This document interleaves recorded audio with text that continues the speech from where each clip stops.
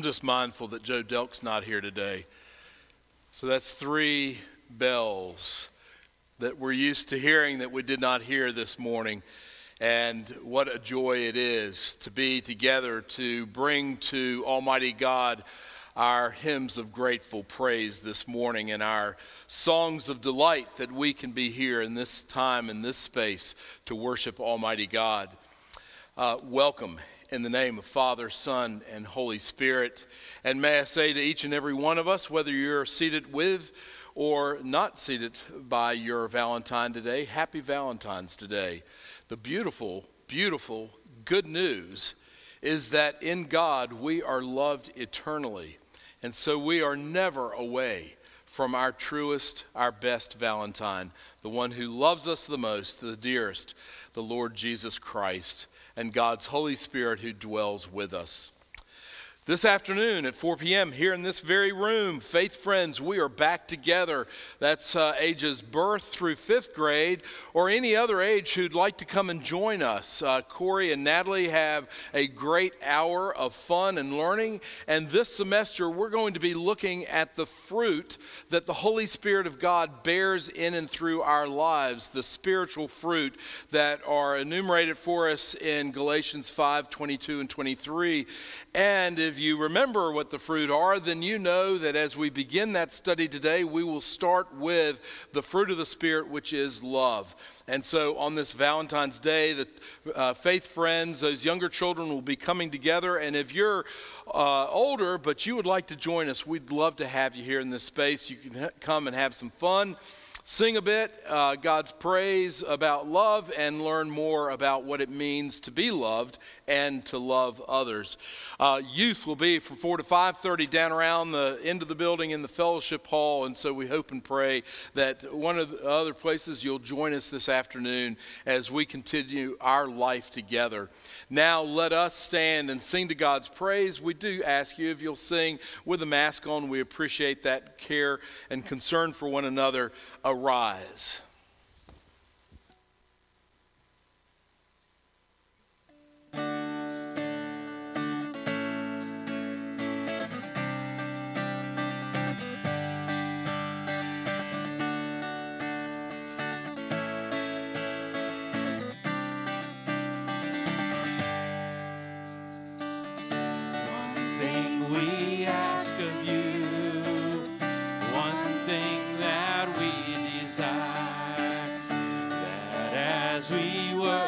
You, Lord, come and change our lives. Arise, arise, arise, arise, arise. Take your place, be enthroned on our praise. Arise, King of kings, holy God. As we sing, arise.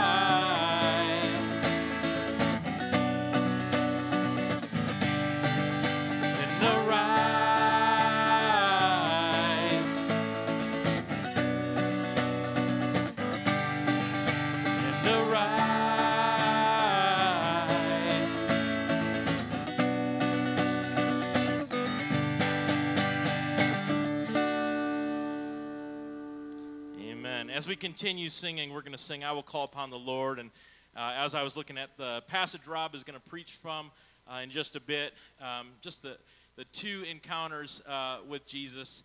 We've got Jairus pleading with God, with Jesus to heal his daughter. And we've got the woman who's been bleeding for 12 years and just thinks, if I can just touch him, I'll be healed. And just the idea there, thinking of calling upon the Lord in our time of need. And so I thought this would be a wonderful song for us to sing as we think in those regards.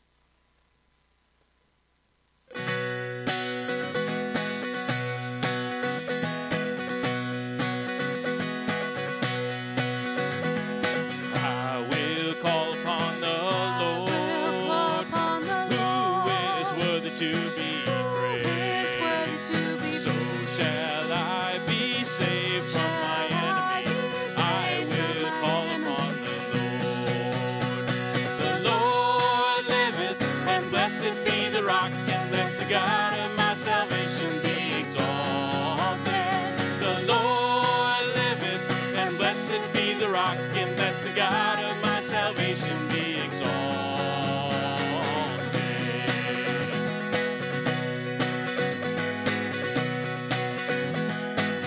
Men with me. And I will call upon the Lord, who is worthy to be praised. So shall I be saved from my enemies. I will call upon the Lord. The Lord liveth, and blessed be the rock, and let the God of my salvation be exalted. The Lord liveth, and blessed be the rock, and let the God of my salvation be exalted.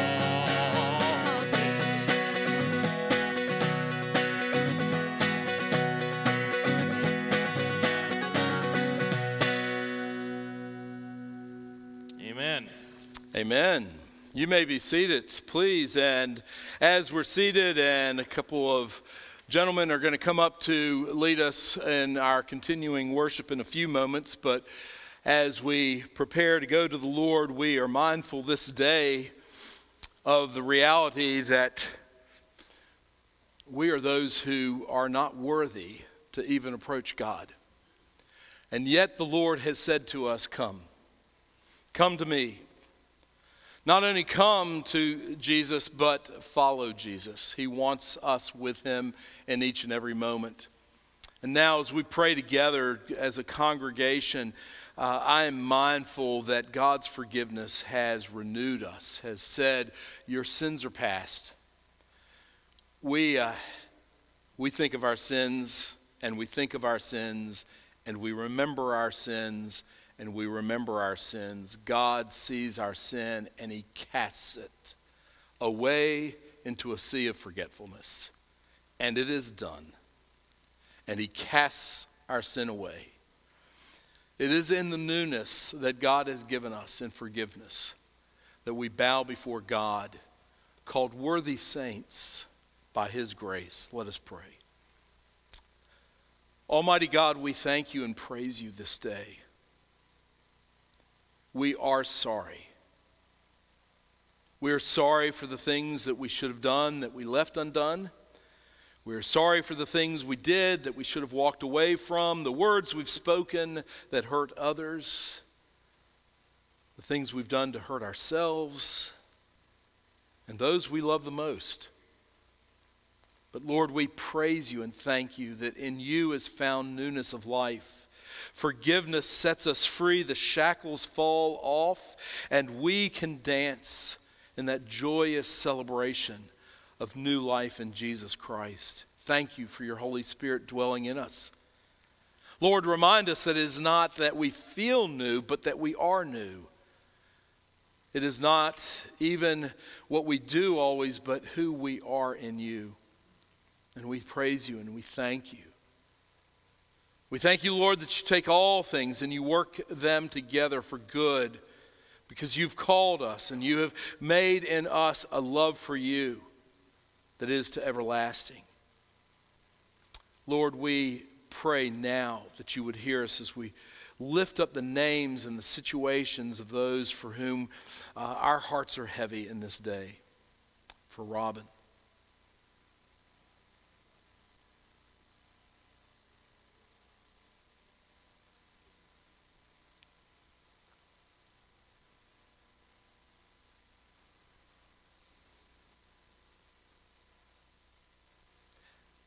Father, I pray especially for us as a congregation that you would embolden us to love as never before. To love not that which we like, that which we prefer, but to love that which we consider ugly, that which we consider outcast, that and those who are different from us, who have different attitudes and opinions. Lord, make in us a new creation that is loving and caring, and Lord, civil. Civil because you have said that it is good to be kind. Not simply nice, but to be kind and compassionate and merciful. Lord, we can't do this, but you can and you will as we are open to your movement in us. And now, Father, bring us together as we pray as you have taught us. Our Father, who art in heaven, hallowed be thy name. Thy kingdom come, thy will be done, on earth as it is in heaven. Give us this day our daily bread, and forgive us our debts as we forgive our debtors. And lead us not into temptation, but deliver us from evil. For thine is the kingdom, and the power, and the glory forever. Amen. And now, children from kindergarten through 5th grade, you can go with Miss Natalie and Miss Corey right out the door over here. You got one coming behind you there, Corey. Hey, happy Valentine's, y'all. Good morning. God loves you. And so do we. Yeah, gentlemen, come on up.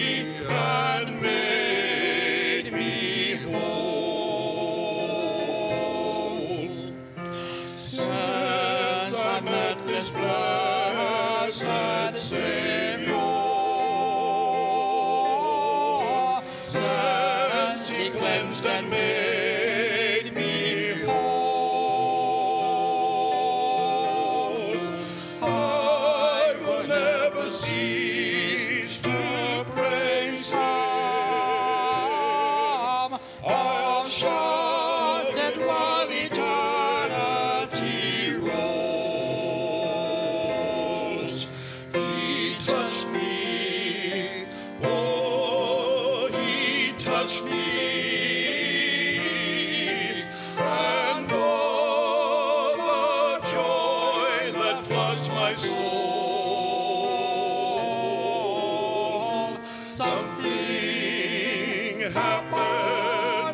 and now I know he touched me and made me whole.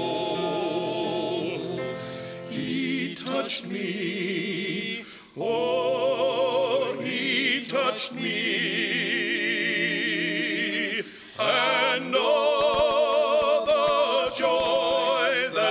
My soul. Something happened, and now I know he touched me and made me whole.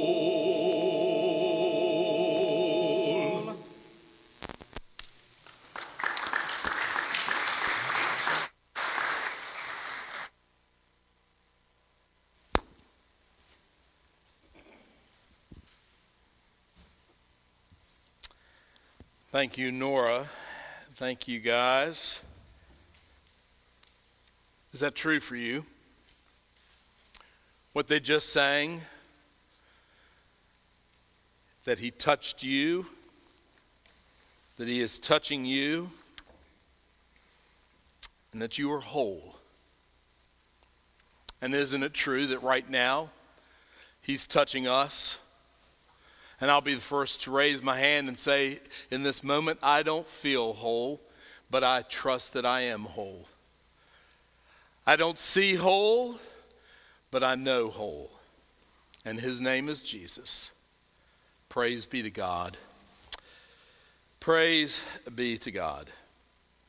Our scripture lesson this morning is from Mark. It's the 5th chapter, the 21st through the 43rd verses. If you weren't with us last week, we finished on verse 20. Jesus was across the Sea of Galilee.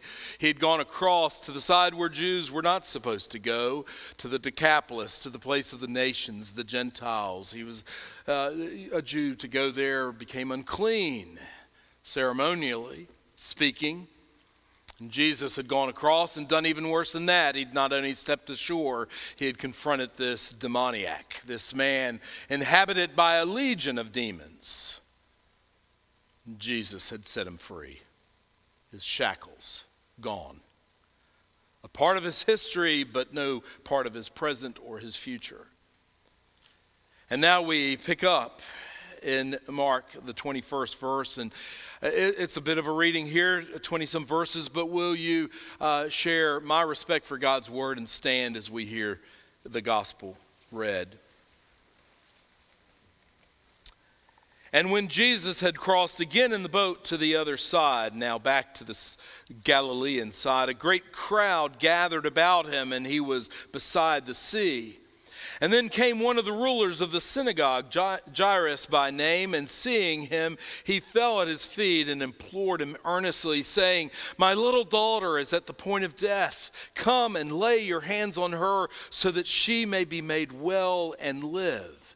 And Jesus went with Jairus. And a great crowd followed Jesus and thronged about him. And there was a woman who had had a discharge of blood for 12 years and who had suffered much under many physicians and had spent all that she had and was no better, but rather grew worse.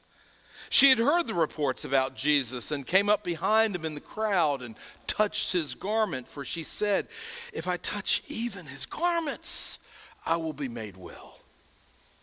And immediately the flow of blood dried up, and she felt in her body that she was healed of her disease. And Jesus, perceiving in himself that power had gone out from him, immediately turned about in the crowd and said, "Who touched my garments?" And his disciples said to him, "You see the crowd pressing around him, and yet you say, 'Who touched me?'" And Jesus looked around to see who had done it.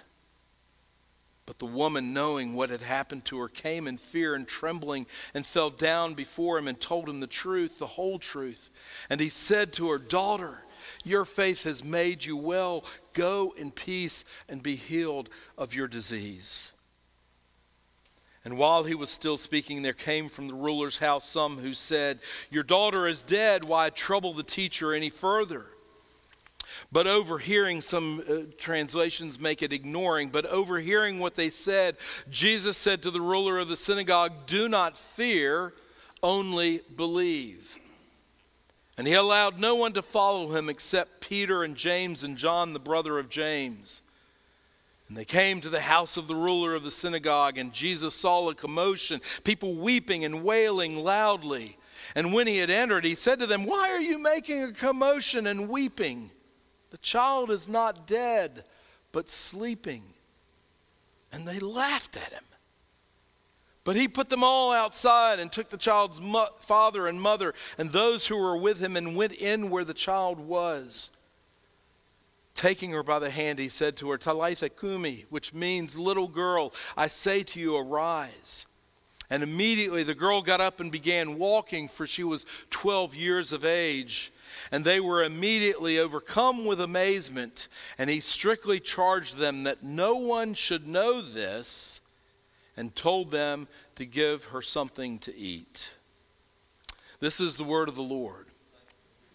Thanks be to God. You may be seated. Thank you for your attention to God's holy word. And I want us to turn this morning and think first about this word risk. A word easy for us to say to one another, "Hey, take a risk this," but so much harder to put into practice. Shared at first service that for years I have had a dream of parachuting. There's just something incredibly appealing about that to me, even though I am deathly afraid of heights. The pulpit gives me just pause for concern. And yet the thought of jumping out of a plane and gently floating to the earth, of course, is to ignore all the risks, which my wife is good to remind me of.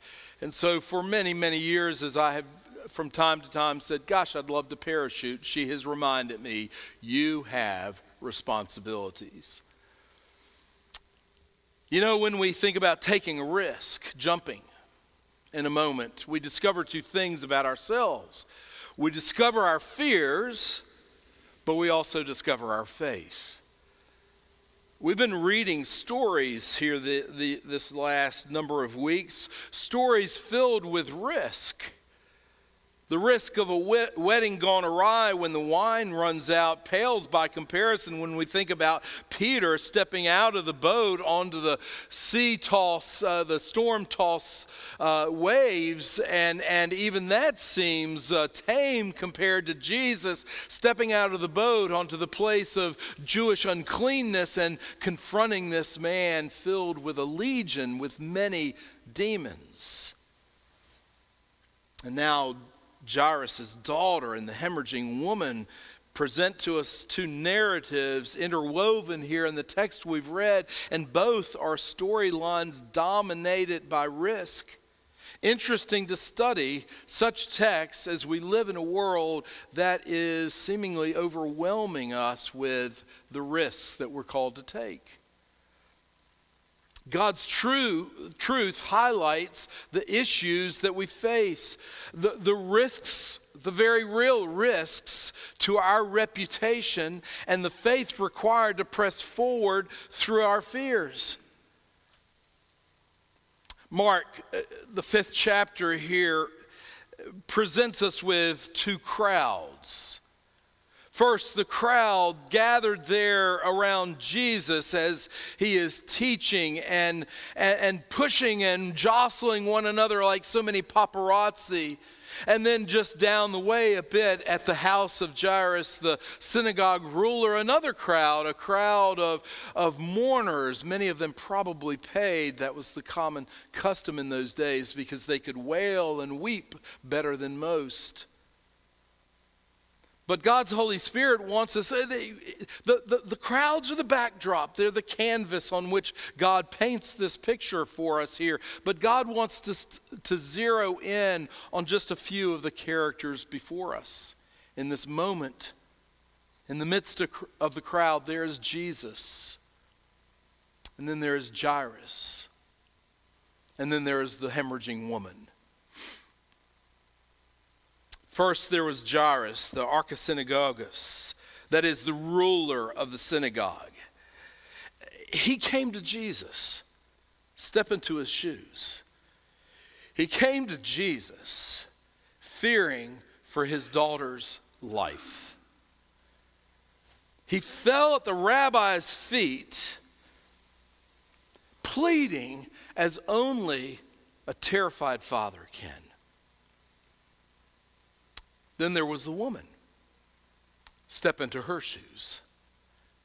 She inched her way toward Jesus, hoping all the time that the crowd would not see her, that she would be invisible, because you see, she was a marked woman. She had been sick with a hemorrhaging disease for 12 years, and it had made her, every day that she had hemorrhaged, the blood made her unclean and unfit to be around others. Both of them this day faced a great risk. To do nothing meant Jairus' daughter most likely would die. To do nothing meant the woman would remain an outcast. So they both made their way to Jesus. They took a risk. They put their reputations on the line. Reputation. Oh, how precious that is to us, is it not? For Jairus to approach this rabbi named Jesus was radical for a synagogue ruler of his prominence. He was the man who was entrusted by the community to lead worship. He was a trustee of the building. He was the one charged to make sure the building was maintained. And you know how religious people feel about their buildings. He was a man of great prominence here. What would others think about him when they saw him humble himself before this rabbi who broke the Sabbath rules and fraternized with sinners? It could very well cost him his job, and very possibly his reputation also. And as for the woman, to get to Jesus unseen meant that she had to break every rule that was laid down for the unclean. And the rules were numerous. Because you see, the society would rather that the unclean, especially one unclean for 12 years, that they would just keep to themselves, stay away from us. But if they did screw up enough courage to go out into public, then they were supposed to announce their coming. Maybe wear a sign, "I am unclean," or to shout as they went through the streets, "Unclean coming, unclean coming." Think about walking through your school hallway saying that. She risked a great deal as she quietly made her way. If I could just touch the hem of his garment. And yet all the time realizing that with every person she touched or who touched her in the jostle of that crowd, that she made them unclean. And she would even make this rabbi unclean and risk mob anger. No surprise that being seen with Jesus was risky back then, potentially detrimental to career and cause. And we see such opposition all the way through the New Testament, don't we? It's no surprise even today when we see such opposition to those who stand with Jesus, when we see it in a country that has another dominant religion or in a totalitarian state. No surprise to see that people oppose Christians. The surprise comes actually as we see the increasing opposition to Christians in this land, a nation founded on Christian principles, long committed to the freedom of religious practice and worship and care for the downtrodden. And today, and perhaps increasingly so more tomorrow, it's risky for one's reputation to align yourself with Jesus. I wonder, beloved, why you are here this morning, publicly exposing your hand. Jairus, the ruler of the synagogue, wondered, can I, of all people in this town, be seen with this rabbi? What will people think? Will my reputation suffer for being seen with Jesus? Will they let me keep my position at the synagogue? These are questions. I don't have to stretch it. These are questions I hear many Christians asking in this day and time. If I stand with Jesus, at what cost in this moment? And yet what I observe is that the truly faithful realize the risk is worth it, for there is no health, no life apart from Christ. Taking a risk, putting our reputation on the line, this brings out our fears. If I make this decision at work, if I do the Christian thing at work, what will it cost me? What will happen to me? What if I seek to do this and I fail? Will I lose hope? Can I do this and live? Fears, very real fears. They can make us stop dead in our tracks, and they can also make us make the wrong decision. Fear. Fear is woven into this passage. Jairus was fearful. The woman was fearful. Yet they pressed on. And there are many situations in our life together with one another in this community that make me fearful. Do I ever give you the impression that I am just faithful? That I don't face days with great fear and trembling? Please let me set you straight. I'm incredibly fearful every Sunday, but I think maybe more so today to preach this text. I look at us. If we stand for the truth, for what is right, will our reputation suffer in the community? It has before when we've done it. If I preach the truth, if I preach the truth to you, will I lose my job? You think preachers don't think about that in this day and time? I will tell you, we do. Look around today and we see people who stood up for what was right, and their reputations have been shredded in the marketplace. How many Jairuses have stood for the lives of the unborn, working at great risk to life and limb to keep them from the hands of a nation that has forgotten the sanctity of life? I say that with gentleness for those who have faced the horror and the pain. How many have risked their reputations to stand up for what God says is right, even as the crowds go willy-nilly calling evil good? Dr. Martin Luther King Jr. stood for equal opportunity for all, even as many said and many still continue to say that opportunities are defined by the color of one's skin. And today many twist the good for which Martin Luther King gave his life and apply it to issues on which the Bible is clear, issues so removed from racial, ethnic issues, such as God's beautiful creation of clear gender identity and healthy sexual expression. And I realize in this moment to even lightly touch upon such subjects is risky and could harm my reputation, even with you. And such a realization brings fear. But I have to face it, because to give into fear separates me from Christ. Every time we have given into fear, we have been a little further away from Jesus than we could be. And every place we have given into faith, we have been closer to him. To give into fear separates me from Christ, and when we give into fear, it's a denial of the reality that health and hope and life are found only in the Lord Jesus Christ. And I realize that God has poured out his love for us so that we can have courage enough to love others well enough to help them see how much they need to just touch the hem of Jesus' garment. And how we must risk all to intercede for those who face death if Jesus is not in the inner rooms of their life, touching their lives.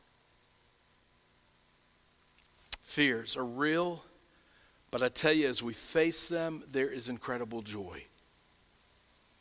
And that joy is that as we face our fears with Jesus, we see his Holy Spirit producing in us stronger faith. Faith. Oh, what a word. Faith. Faith is what allows us to press on in this race. Faith is the assurance of things hoped for, the conviction of things not seen. Faith is that which makes us right. It justifies us. It restores us to right relationship with God. Look at Galatians 2:16. And then remember also that faith rests wholly in God. Psalm 40, the 11th verse reminds us, O Lord, you will not restrain your mercy from me. Your steadfast love and your faithfulness will ever preserve me. Faith carries us forward, and as we walk forward in faith, guess what's going to happen? New fears are going to pop up. But as new fears pop up, new opportunities for faith to grow and mature will come before us. This is what happened to the woman. Jesus revealed what she had gained as she let faith overcome her fear of the crowd that day. And she was granted peace. Peace. Jesus said, daughter, your faith has made you well. Go in peace and be healed of your disease. I could have preached a sermon in the 15 minutes or so that you give me this morning. I could have preached a sermon just going to every word in that verse. Oh my goodness, I don't have time to handle every word, but everyone in that verse is important. But don't miss the fact that Jesus said to this woman, your faith has made you well. Don't miss that he said to the woman, go in peace. Don't miss that Jesus said, as you go, you will be healed. And we see here clearly that the emphasis in Mark, in this passage, is not on what happened to this woman's too long endured disease, but the emphasis is on what happened to the woman.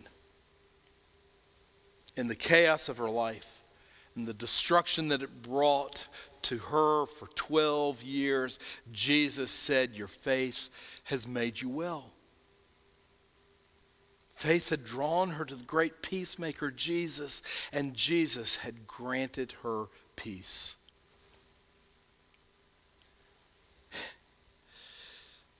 See, the story kind of ends there for us. And the problem with that is we go, oh, happy ending to the story. She walks away well. Don't think for a moment that having been healed, that life for her was a bowl of cherries from then on out, because she still had a reputation. Everybody looked at her and said, oh, well, unclean woman, been unclean for 12 years. She had a reputation for uncleanness to overcome.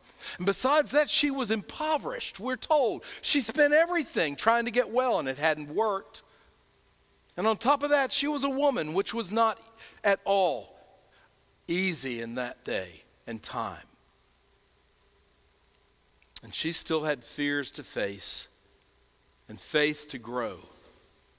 But she had peace in Jesus, and peace in Jesus is health and life. Jesus gives us peace in life, but he also gives us provision, which we see as we stroll down the street and go to Jairus' house. Because there, in that moment when Jairus might have turned away from Jesus, because several came from his house and found Jairus there with Jesus and said, hey, don't trouble the teacher anymore. Your daughter is dead. It's over. Just go home, leave the rabbi to go on, go bury your daughter. What a devastating moment. How quickly we can skip over that moment. And in this moment when Jairus might have turned away from Jesus, believing that because his daughter was dead, the moment for miracles and life change was past, Jairus hears Jesus, the Lord and giver of life, say to him, do not fear, only believe. And Jairus saw in that moment God's provision. You see, peace is necessary for faith to grow. There's no doubt about it. And also, so is provision. You know, God gives us the bread of life, Jesus Christ, and he gives us peace, but God also gives us daily bread.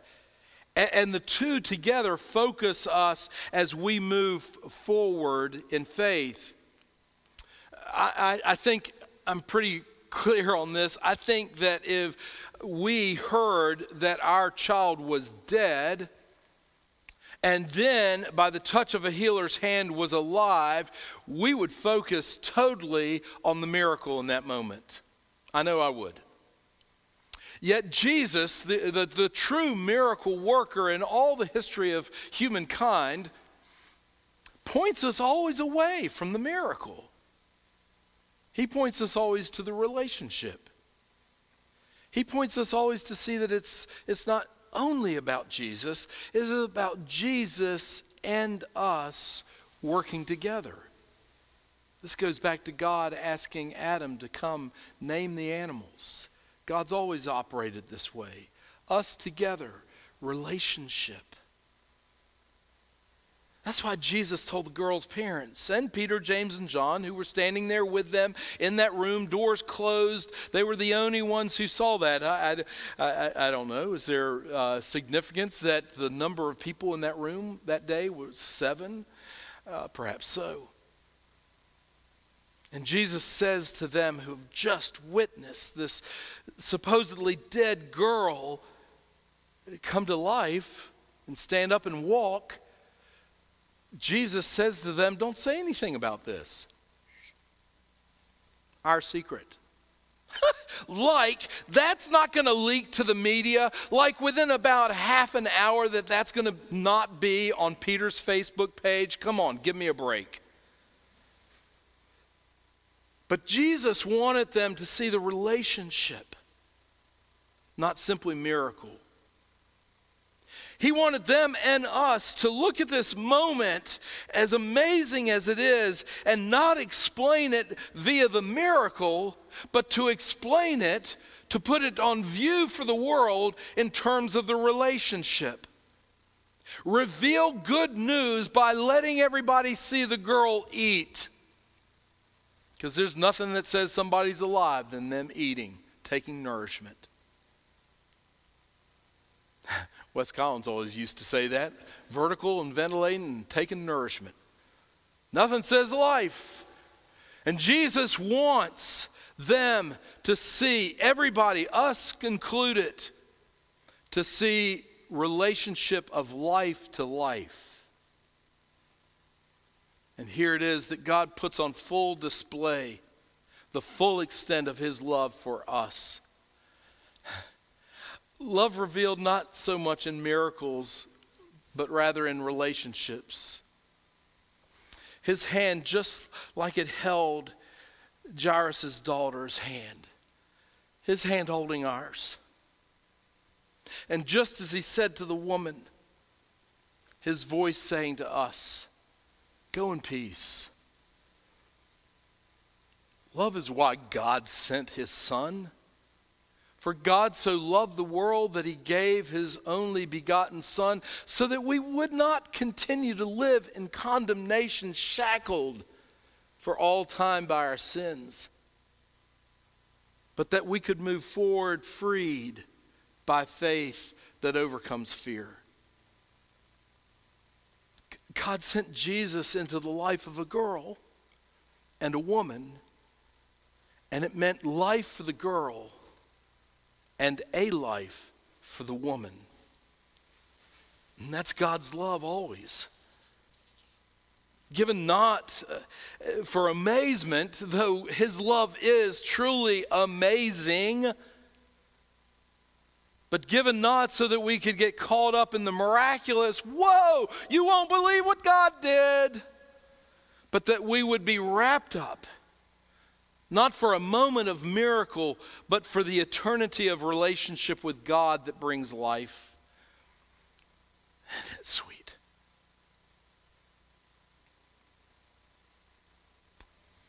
We have read quite a few miracle stories these past weeks.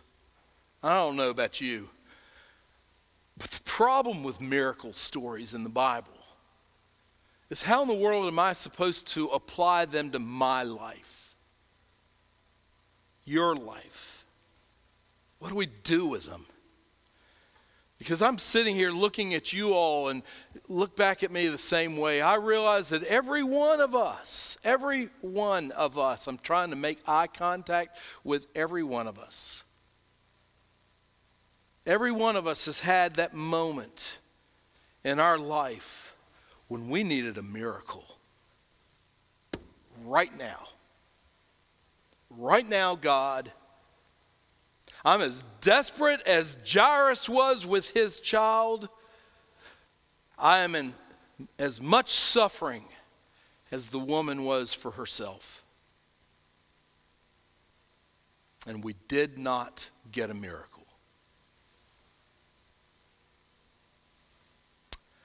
But our presence today, our attention to this Word of God, our worship of Almighty God in this moment is a reminder of what we do have. Relationship. Relationship. And praise the Lord for that. Praise the Lord for that. As we focus on the relationship, as we keep our eyes on Jesus, then we will see how Jesus met the clean, they're the easy ones, they smell good, and the unclean, nasty people. Prostitutes, tax collectors, Republicans, Democrats, blacks, Hispanics, English as a second language speakers, poor, you name them. Jesus met them. And we, as we keep our eyes on Jesus, we see how and why he risked his life and reputation to overcome their fear with the faith he came to give, which is love. And as we keep our eyes on Jesus, then we will see how we too can be used of God to bring peace and provision to the lives around us. And you know what's going to happen? As we do that, people will see and they will believe. Especially in a world that is as cruel as it is today, as it's always been. These people will think and believe that a miracle has happened in their life. And it will have happened because they will have seen Jesus in you and in me. Oh Lord, we pray that this would be true for us.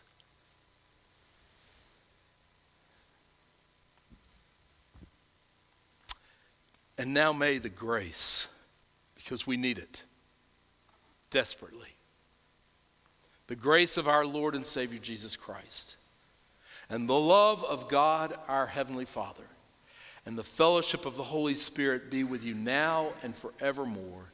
Amen. Go in peace.